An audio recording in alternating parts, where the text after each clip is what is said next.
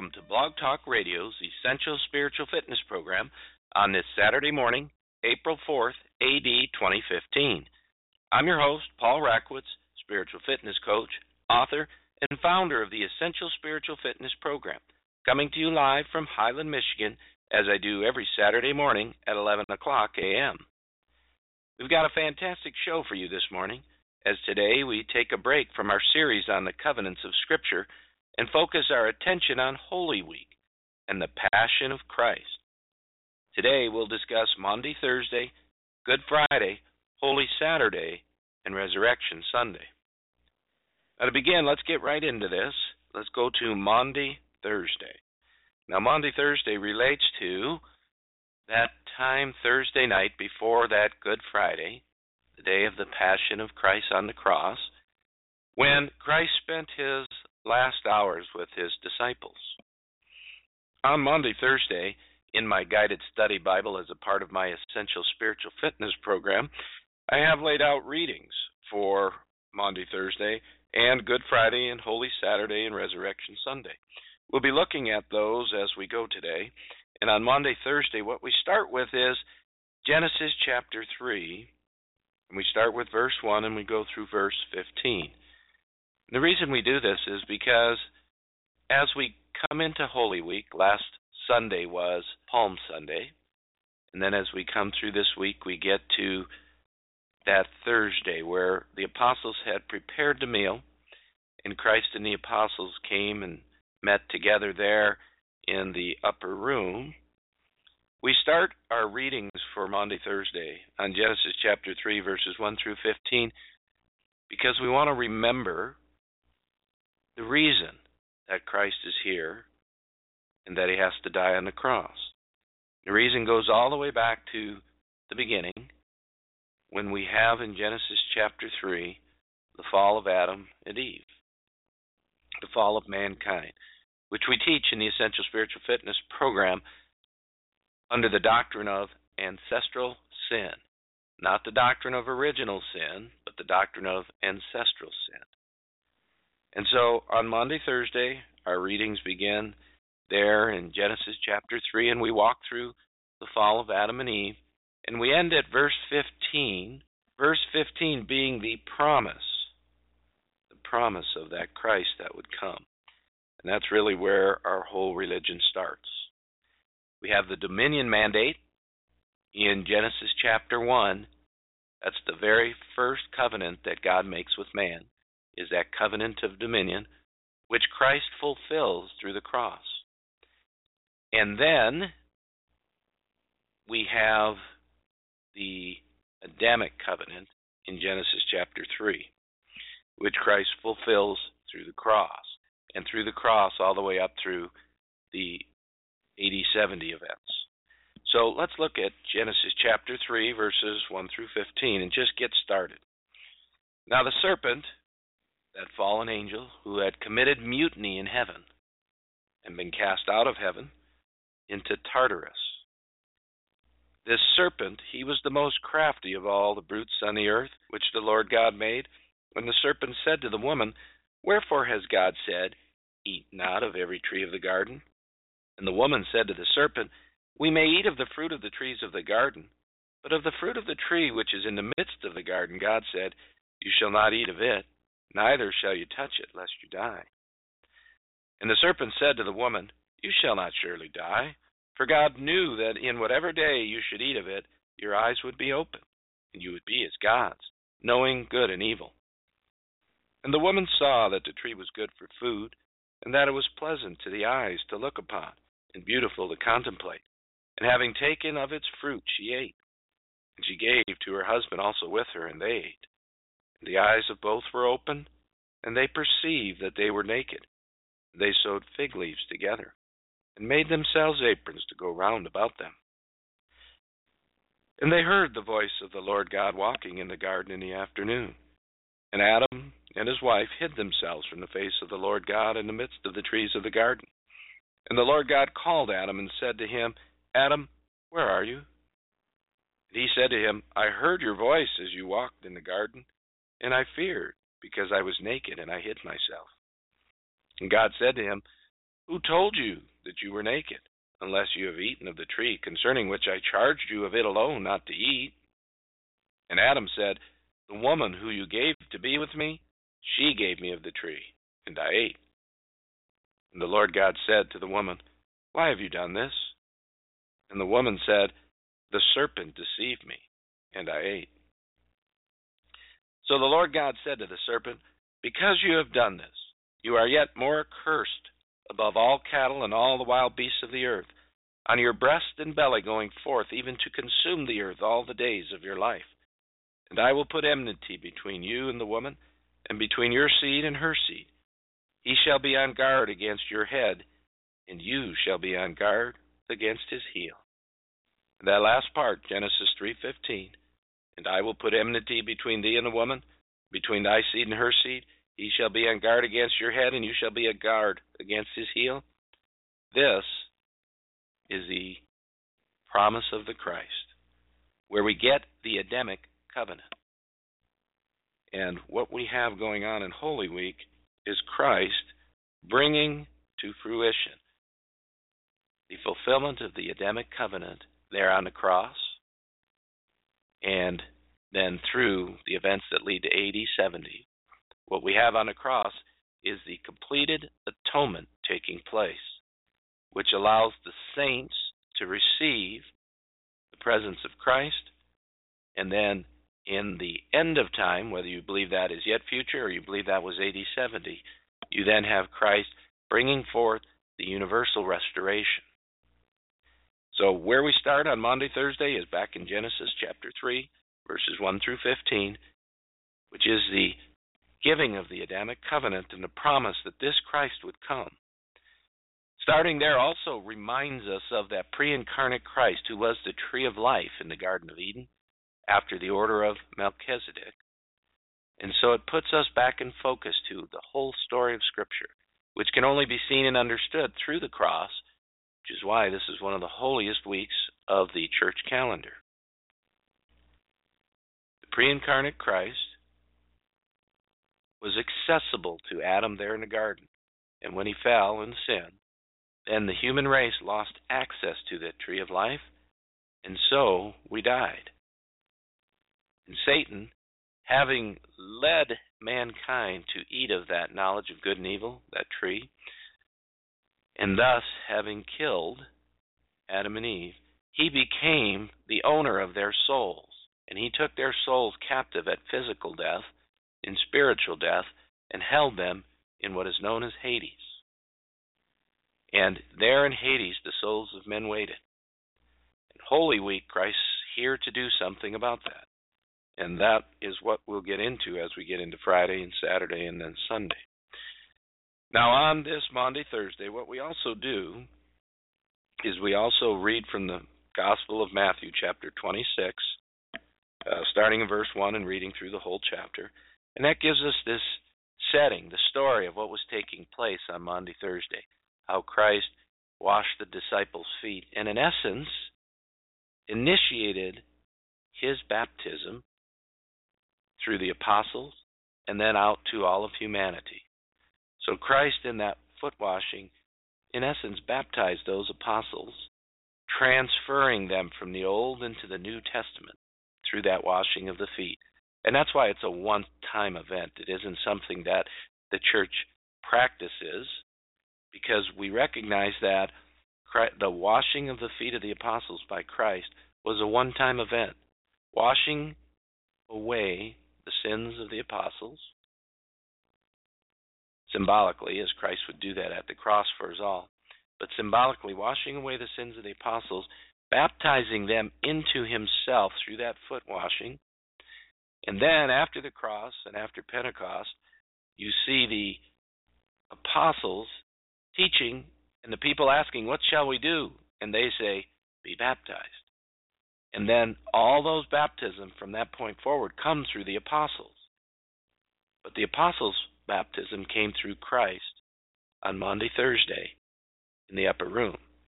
So all the baptisms that ever took place through faith in Christ go all the way back to the apostles and all the way back to Christ himself.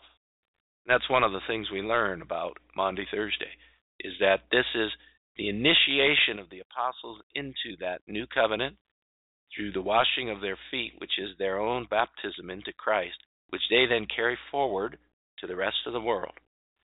What we also have on Maundy, Thursday is the First Communion, the initiation of the Communion Supper, the initiation of the Communion Sacrament. And you see that the apostles carried that forth as well. So we have on Maundy, Thursday the recording for us of the apostles being baptized into the new covenant and sharing that first communion with Christ, and then being held responsible as the administrators of the new covenant to carry all those things forward. So Maundy, Thursday is an important day, and it's one of the days that we celebrate in our Essential Spiritual Fitness program through the Guided Study Bible. In the Guided Study Bible, all of these things are available to you on each of these holy days. In addition to Matthew chapter 26, we also have the readings from the Gospel of John. And those readings are from chapter 13 to chapter 18. Now, in those chapters, 13, 14, 15, 16, 17, and 18, we have the story of that upper room and Christ going then into the Garden of Gethsemane. But in between 13 and 18, we also have the great teaching of Christ that came on that night. So in chapters 14, 15, 16, and 17, we have the great teaching of Christ to his apostles of all that he is, and them saying, now we know who you truly are. So in order to understand Maundy, Thursday, and to celebrate it, we give you there not only the starting point, Genesis chapter 3, verses 1 through 15, and the story of the upper room and Christ then going with his apostles out to that Garden of Gethsemane and praying there as before Judas had come to meet him and to betray him unto the Jews. We also give you in John the teaching of Jesus on that night to his apostles, some of the greatest teaching in any of the Gospels, some of the greatest teaching in any of Scripture are these chapters of John, 14, 15, 16, and 17, where Christ shares his final teaching with the apostles that night, Maundy, Thursday, before being betrayed unto the Jews. Now, after Maundy, Thursday, we then roll into Good Friday, and we have the readings here given. And the readings for Good Friday are Hebrews chapter 9, starting in verse 16, and then rolling into Hebrews chapter 10, verse 1 through verse 25. Here in Hebrews, what we have in these chapters, chapter 9 and 10, what we really have is the actual description by the Apostle Paul in the epistle to the Hebrews of how Christ literally fulfilled the sacrifice that was necessary there on the cross for the new covenant to come into play. Now remember, in those chapters, we know that we're told that the testament doesn't come into, the last will and testament of a person doesn't come into force until the death of the testator. So what you have there is not only the death of the testator, but also how he died, which brings us back to that Melchizedek priesthood. Christ being the Melchizedek priest, Christ pre-incarnate was the Melchizedek priest in the garden, and humankind lost access to Christ there in the garden at the fall. And here on the cross, we have the Melchizedek priest, Christ incarnate, shedding his blood in the new covenant temple there on the cross. So let's just think through that. Let's just think through that for a moment. We have Christ, who is the new covenant temple. Remember, in John chapter 2, Christ said, destroy this temple, and in 3 days I will raise it up. That body into which God became incarnate, that body in which God became incarnate was the new covenant temple. The temple was the presence of God on earth. That body of Christ was the presence of God on earth. Remember, he's called Emmanuel, God with us. So here in the new covenant temple, that body of the Christ during his ministry fulfilled his priestly religious duty by preaching and teaching the gospel of the kingdom. And then when the time came for the once and for all final sacrifice, he then on the cross entered into the Holy of Holies and shed his blood, sprinkled that blood on the mercy seat, and saw that blood accepted as he gave up the Spirit and passed through that flesh and descended into hell. That's what's happening on the cross on Good Friday. The fullness of the atonement necessary, the full propitiation for our sins, the blood shed, applied, and accepted, all happening there on the cross. Now think about this. Christ is the temple. The body of Christ is the temple in which God dwells here on earth. Now think about that.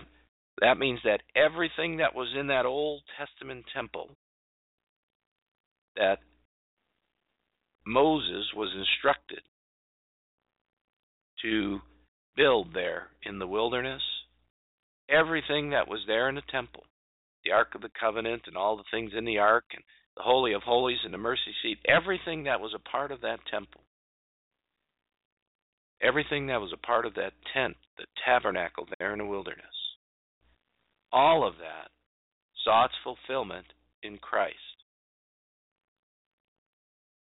There's nothing in the tabernacle, there's nothing in that tent in the wilderness that Moses built according to the specific guidelines that God gave him.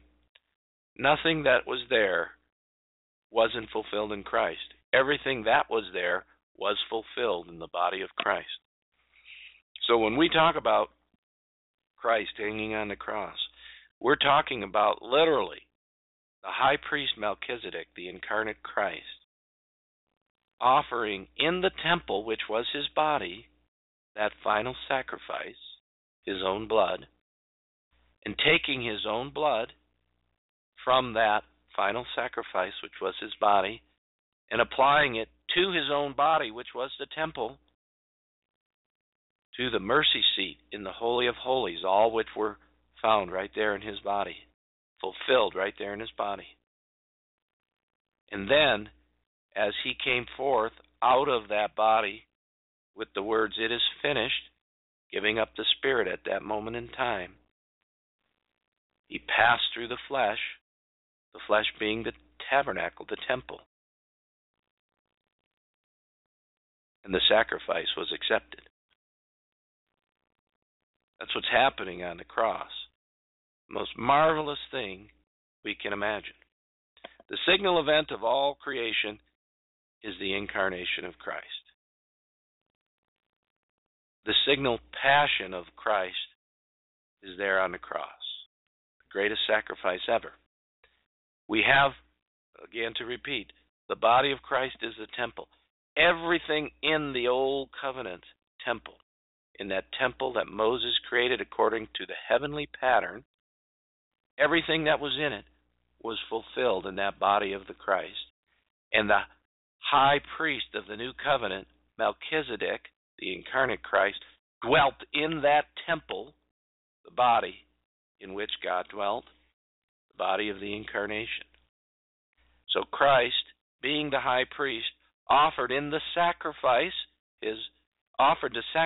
in the temple, which was his body, and offered the sacrifice in that temple that was his body and blood, and that blood that was shed was spread on his own body, which was the holy place, the most holy place, the mercy seat.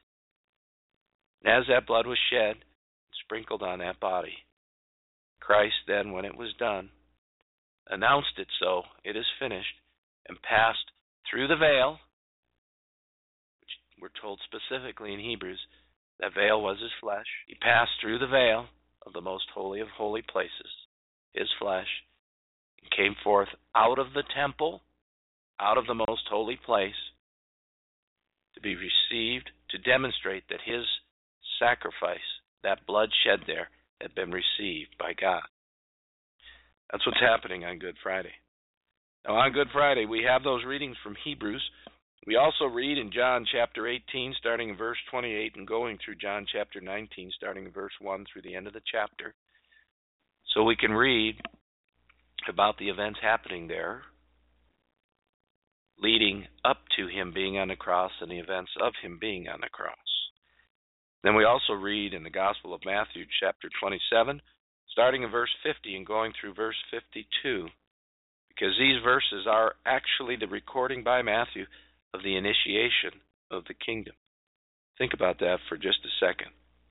We have in Matthew 27, verse 50 through 52, we have, "Then Jesus cried again with a loud voice and yielded up the spirit. And behold, The veil of the temple was torn in two from the top to the bottom, and the earth did quake, and the rocks were split apart. Think about all that we just said. This sacrifice of Jesus was given there on the cross. He was the high priest working in the new covenant tabernacle, his body, sacrificing his own body, the new covenant sacrifice, for our sins. And he took that blood that he shed and applied it to his own body, which was that most holy place, the mercy seat in the most holy place, and then cried with a loud voice, "It is finished," and yielded up the Spirit as God accepted, as proof that God accepted that sacrifice. And then God, to show that this sacrifice had been accepted in the physical world, rent the veil of the temple in two, from the top to the bottom. And to show what was so happening in the spiritual world, the earth did quake and the rocks were split apart. And verse 52 then takes us to the next part of Good Friday. Verse 52 says, "And the graves did open themselves, and the many bodies," quote unquote, "of the saints which slept were roused with passion and came forth." This is the story of Good Friday right here, the events that are happening. And these graves that open, and these bodies of the saints which slept, that were roused with passion and came forth, well, this was Christ's descent into hell. This was Christ's descent into hell, his breaking down the gates of hell, and his freeing of the captive saints. This descent of Christ into hell in order to make war with Satan. Remember, on Monday, Thursday, we started with Genesis chapter 3, and we read verses 1 through 15. We talked about the Adamic covenant, which was the promise of the Christ, and Christ would bruise he would bruise Christ, but Christ would overcome him. That's that promise of Genesis 3:15. Well, here on the cross, in Matthew 27, verse 52, we have the events being recorded for us of Christ descending into hell to do those very things that were promised in Genesis 3:15. We have Jesus descending into Hades in order to make war with Satan, cast him into the bottomless pit, break down the gates of hell, and cross over its gates threshold, instituting paradise in what had been but darkness. And in doing all that, he was initiating the kingdom of God. Now these events here, this is why the events of this Friday are called Good Friday. Because on this Friday, the passion of Christ brought forth the initiation of the kingdom. Remember, at the death of the testator, their last will and testament comes into force. At the moment of Christ's death, the sacrifice having been made, the blood having been shed, applied and accepted as Christ was that temple, and all parts of that temple were there on the cross hanging in that immolated body of his. And as he came forth out of the flesh, which was the veil of the temple, the sacrifice was shown as being accepted. He then descended into hell with this sacrifice now done and his New Testament now in force. Now it would take years for that New Testament, all the jots and tittles of that New Testament to come into force, but the immediacy of the efficacy of Christ's blood came into force immediately. We have Christ descending into hell to take the captive saints back into his care because he had finally paid the price for them, for their sin debt, through his blood that had been shed, applied, and accepted there on the cross. Now this is something that is as biblical as you can get and has been taught by the church forever, even found its way into the Apostles' Creed, and he descended into hell. What has been said about this is many things, but I'll read a couple of them from you, and then we'll move on to Holy Saturday. Here's one from Caesarus of Arles back in the 5th century. The eternal night of hell is illuminated as Christ descends. The bonds of the damned torn asunder fell away. Every cry of the groaning became still. The captive souls loosed from bonds go forth from hell, and the apostles' words come true. In Jesus' name every knee bends of things in heaven and earth and under the earth. And another one from Theodoret. To the devil Christ declares, I mean to open the prison of death for the rest, but will shut up you only. Having cast him into the bottomless pit, he means, thou wast justly despoiled of all thy subjects. And from Chrysostom we have, Christ, he asserts, not merely opened, but broke in pieces the gates of brass in order to make the prison useless. Where there is neither door nor bar, whosoever enters is not detained. What God destroys, who can set up again? Earthly kings indeed set free prisoners, yet leave untouched the prison gates. But Christ broke in pieces the gates of brass, those gates that held back the souls in hell and captivity. Christ went to the utterly black and joyless portion of hell and turned it into heaven, transferring all its wealth, the race of man, the saints, into his royal treasury. In this too Christ surpasses kings, for they send messengers, but he went in person to set the captives free. So again, our Lord says, when he was in hell, he set free all who were kept prisoners by death, as Peter the Apostle shares with us. So we've talked about Maundy, Thursday, and Good Friday, and that takes us into Holy Saturday. Now, Holy Saturday, our readings come on Holy Saturday from Hebrews chapter 4, starting in verse 1 and going through verse 13. We also have the Gospel of John chapter 5, starting in verse 19 and going through verse 29. And we have the Gospel of Matthew chapter 27, starting in verse 62 and going through the end of the chapter. So what we have is, on Holy Saturday, Christ celebrating with the saints that he raised from, which we know as the first resurrection. Christ going to be the first fruits of that first resurrection on Sunday. We have Christ on Holy Saturday celebrating with the saints. There in Hades, the darkness which he had turned into the light of heaven, paradise, the place where the good thief on the cross was with him immediately as he passed on the cross, on his own cross, into the afterlife. We have all of these things happening there on Holy Saturday. And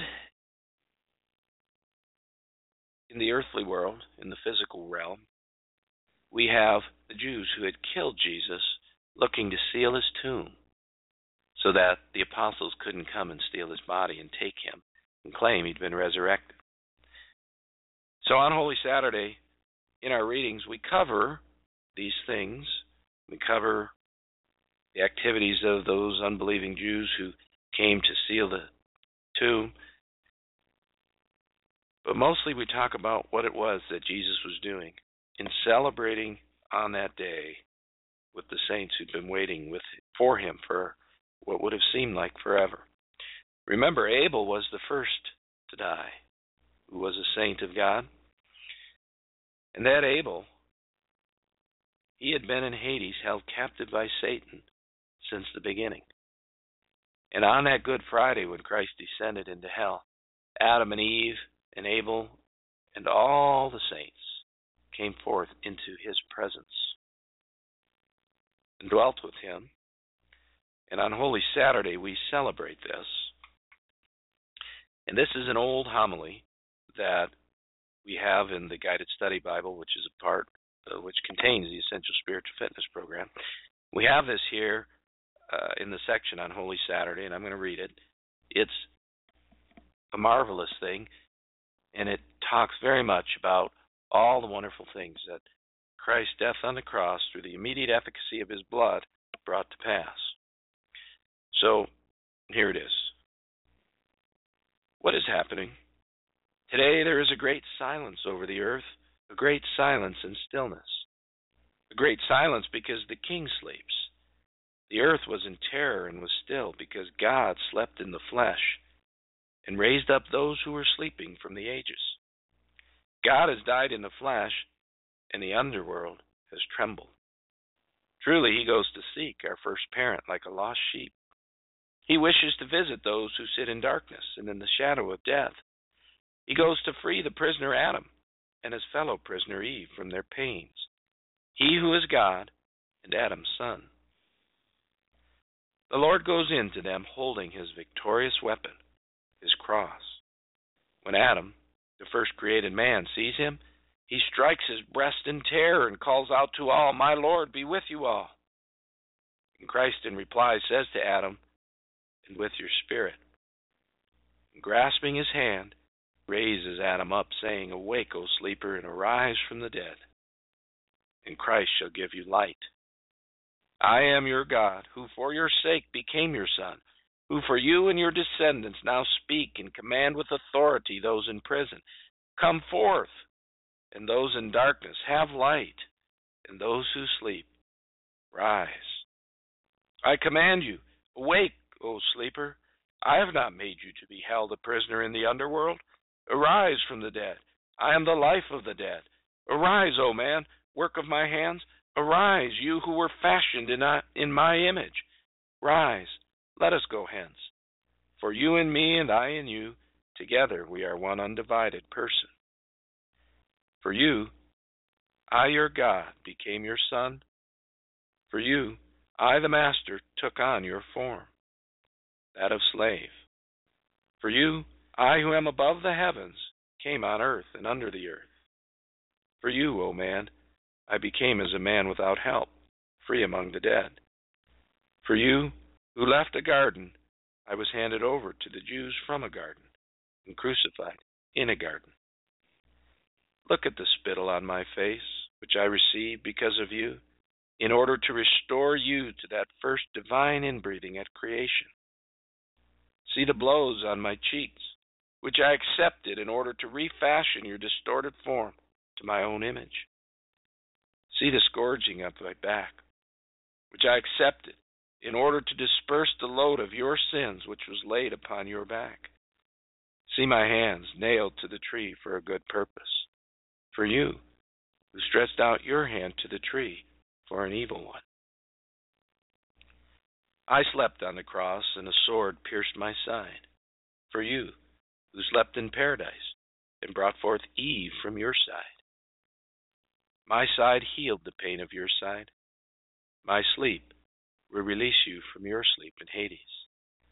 My sword has checked the sword which was turned against you. But arise, let us go hence.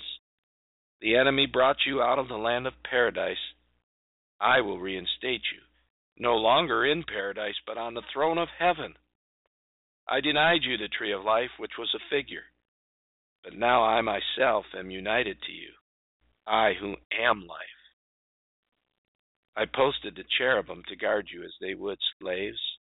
Now I make the cherubim worship you as they would God.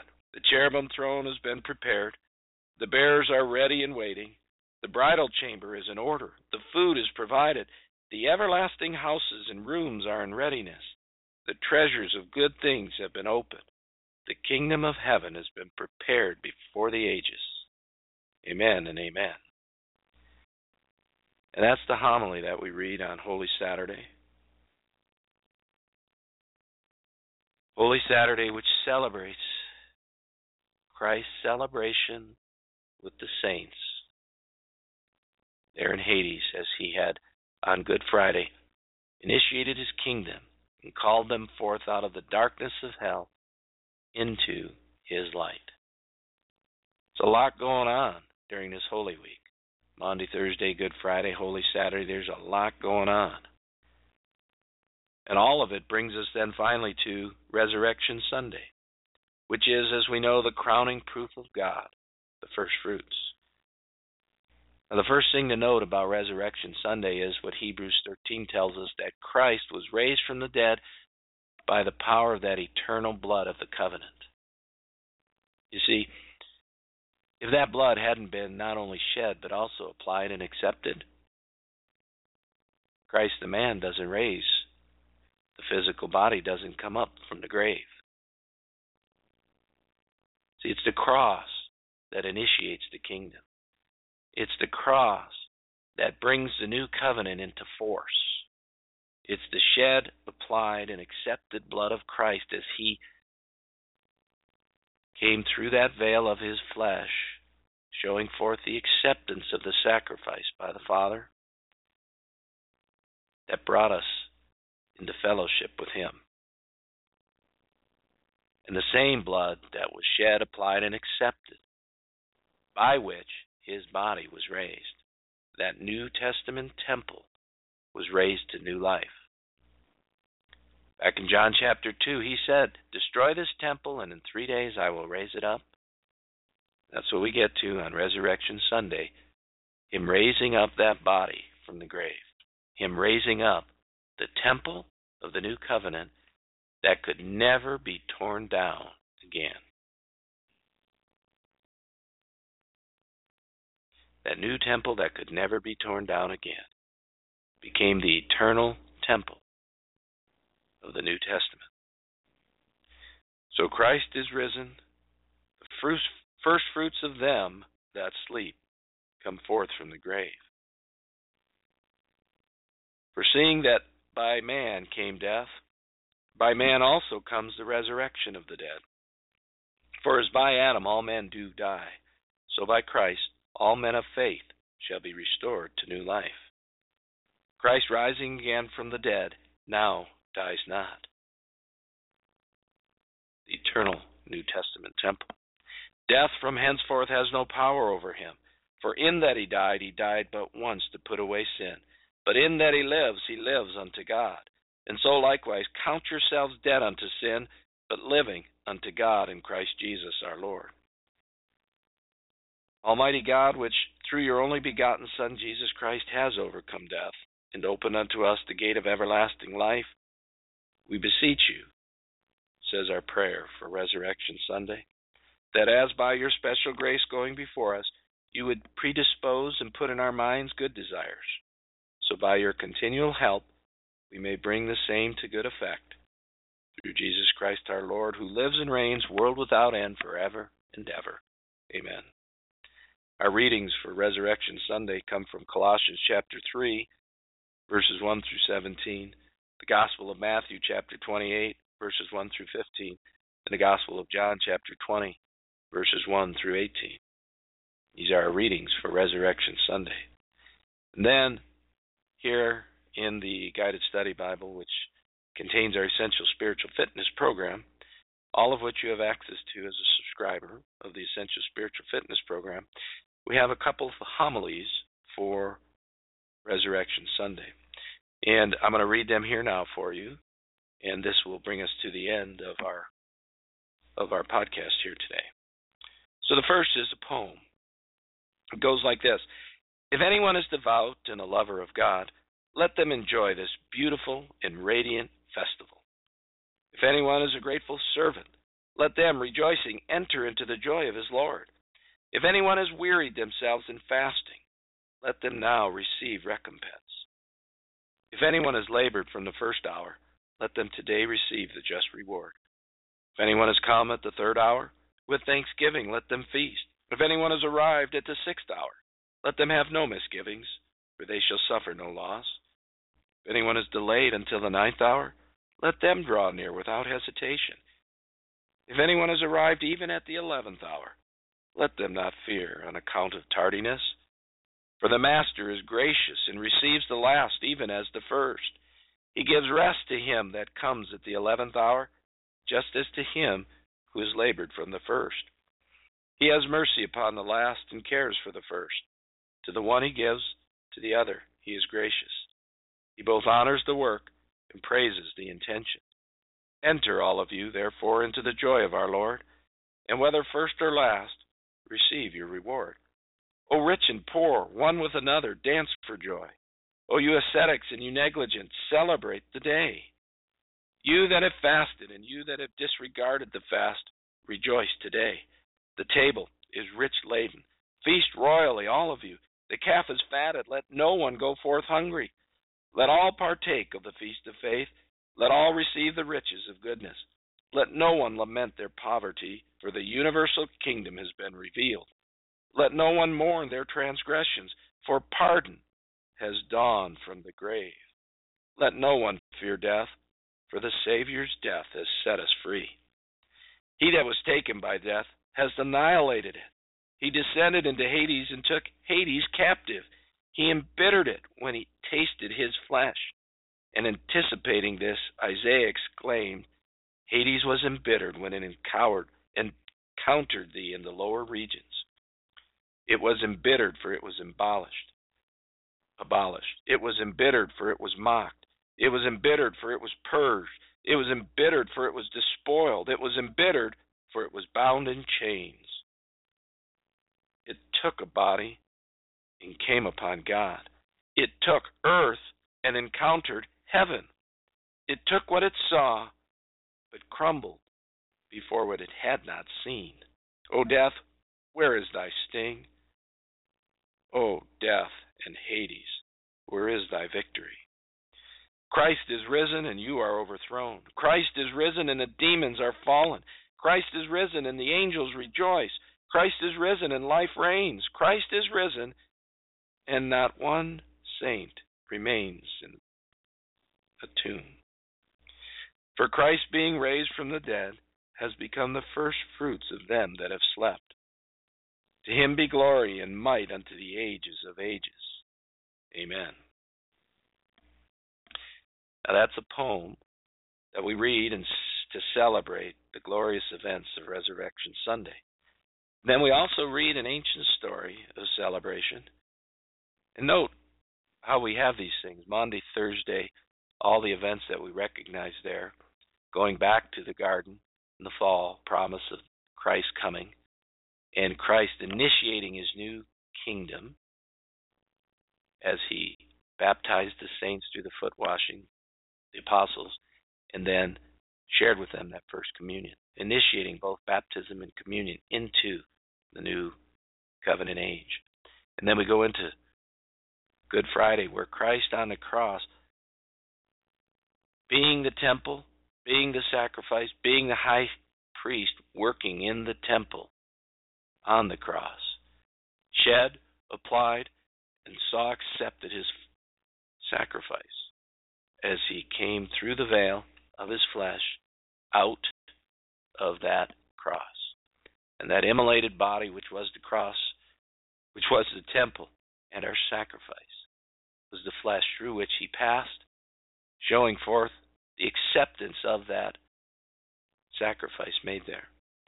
And then on that Good Friday, at the moment of his death, bringing into force his new testament, his new covenant. And by the power of that blood having been shed, applied, and accepted, going down into Hades where the saints had been held captive since the fall, and overcoming Satan, and bringing forth those saints into his presence. And then on Holy Saturday, sharing that marvelous day with them, with those saints that had waited all so long, those saints that are recorded for us, Hebrews chapter 11, all of them finally having received the atonement to dwell with Christ. And so now they awaited with Christ for the universal restoration that was yet to come. And then finally, Sunday, the crowning proof that Jesus Christ is God, the crowning proof that the resurrection occurred there on Good Friday, and the kingdom was initiated, and the New Testament was now in place. The crowning proof for all of us on earth that all of that had come to pass. And so we have the celebration on Resurrection Sunday of all this marvelous truth, that we had now been saved. And that's the glory that Holy Week leads to. And here is a story of this celebration. And this is from the time of St. John Damascene around AD 780, and the scene is at Athens. As midnight approached, the archbishop with his priests, accompanied by the king and queen, left the church and stationed themselves on the platform, which was raised considerably from the ground so that they were distinctly seen by the people. Every one now remained in breathless expectation, holding their unlighted tapers in readiness when the glad moment should arrive, while the priests still continued quietly singing their melancholy chant in a low half-whisper. Suddenly, the single report of a cannon announced that 12 o'clock had struck and that Resurrection Sunday had begun. Then the old archbishop, elevating the cross, exclaimed in a loud, exulting tone, "Christos anesti, Christ is risen," and instantly every single individual of all that host took up the cry, and the vast multitude broke through and dispelled forever the intense and mournful silence which they had maintained so long. With one spontaneous shout of indescribable joy and triumph, they yelled, "Christ is risen! Christ is risen indeed!" At the same moment, the oppressive darkness was succeeded by a blaze of light from thousands of tapers, which, communicating one from another, seemed to send streams of fire in all directions, rendering the minutest objects distinctly visible, and casting the most vivid glow on the expressive faces full of exultation of the rejoicing crowd. Bands of music struck up their happiest strains. The roll of the drum through the town, and further on the pealing of the cannon, announced far and near these glad tidings of great joy, while from hill and plain, from the seashore and the far olive grove, rocket after rocket ascending to the clear sky answered back with their mute eloquence that Christ is risen indeed, and told of other tongues that were repeating those blessed words, and other hearts that leaped for joy. Everywhere men clasped each other's hands and congratulated one another, and embraced with countenance beaming with delight, as though to each one separately some wonderful happiness had been proclaimed. And so in truth it was, and all the while, rising above the mingling of many sounds, each one of which was a sound of gladness, the aged priests were distinctly heard chanting forth glorious old hymns of victory in tones so loud and clear that they seemed to have regained their youth and strength to tell the world how Christ is risen from the dead, having trampled beneath his feet death itself, and henceforth they that are in the tombs have everlasting life. 'Tis the day of resurrection. Earth, tell it out abroad, the Passover of gladness, the Passover of God. From death to life eternal, from this world to the sky, our Christ has brought us over with hymns of victory. Our hearts be pure from evil, that we may see aright the Lord in rays eternal of resurrection light, and listening to his accents may hear so calm and plain his own all hail, and hearing may raise the victor strain. Now let the heavens be joyful, let earth her song begin, let the round world keep the triumph, and all that is therein. Invisible and visible, their notes let all things blend. Christ the Lord is risen, our joy that has no end. And finally, in celebration of that Resurrection Sunday, which is tomorrow of our Holy Week, we have the following. Let us rise in early morning, and instead of ointments bring hymns of praises to our Master, and of his resurrection sing. We shall see the Son of Justice, risen with healing on his wing. Your unbounded loving kindness, they that groaned in Hades' chain, prisoners from afar beholding, hasten to the light again, and to that eternal Pascha wove the dance and raised the strain. Go ye forth, his saints, to meet him. Go with lamps in every hand. From the sepulchre he rises, ready for the bridegroom stand. And the Pascha of salvation hail with his triumphant band. And so with that I remind you that this celebration of Holy Week, the Passion of Christ, is one of the most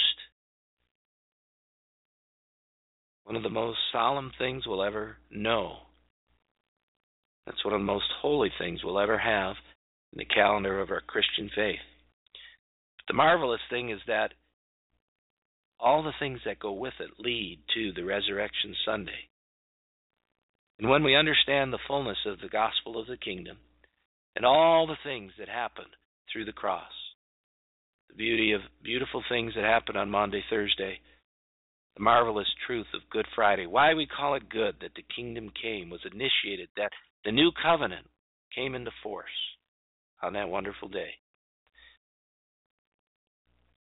The power of Holy Saturday in Christ reigning with the saints on that marvelous day. And then the beauty of Resurrection Sunday, the proof of Christ, the crowning proof that this Christ is God and did all these things that he said he would do. All we can ask is that God enlightens us to the glory of his resurrection, that God can enlighten us to the full meaning of this powerful, powerful Holy Week. Maundy, Thursday, Good Friday, Holy Saturday, and Resurrection Sunday. And not only that he can enlighten us to the glory of his resurrection, but that the power of our redemption, which occurs here during these 3 days, Friday, Saturday, and Sunday, that he might, through application of his grace in our life, through the power of all that happened during this season, bring us to apply these truths, to apply the glory of his resurrection in our daily life, so that our faith will not be without works, but will be real and active here in this very world. So this brings us to the end of our show today. During this Holy Week, I think it was worthwhile to stop and just spend the time on this Saturday, which is the Holy Saturday of this Holy Week. And remember, talk through, walk through, remember the glory of this week and what it's all about. This is the cornerstone of our faith. Christ becoming incarnate and his passion on the cross. This is the cornerstone. This is our faith. We need to become connected to it more so and more so and more so every day. And the more we do, the more we'll see the practical application of this coming to be. The more we'll come to build that virtuous life which Christ calls us to and practically apply this living faith.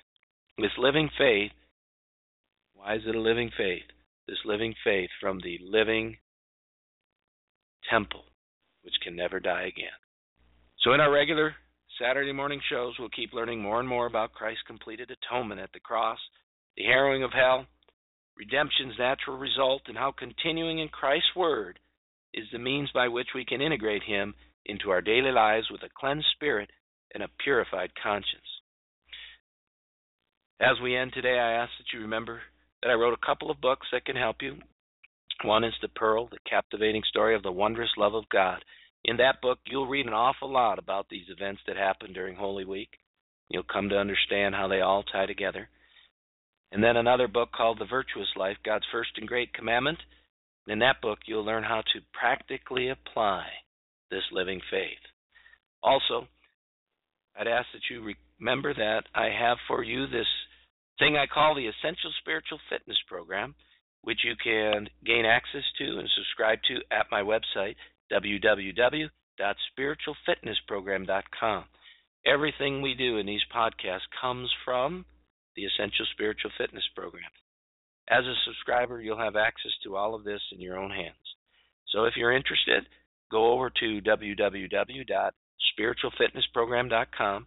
You can learn more about the program there, and it is there at that website that you can subscribe to the program and begin to learn along with us and practically apply your faith along with us on a daily basis. So looking forward, make sure you mark your calendar for next week as we're putting together another fantastic show for you. So be sure to tune in again next week at this same time. Thank you for joining us here today, this 4th day of April in the 2015th year of our Lord. I'm Paul Rakowicz, spiritual fitness coach, author and founder of the Essential Spiritual Fitness Program. I've enjoyed being your host and coming to you live this morning from Highland, Michigan, as I do every Saturday morning at 11 o'clock a.m. I hope you've been blessed by listening in and ask that you continue to be well. God bless, and I'll see you next time.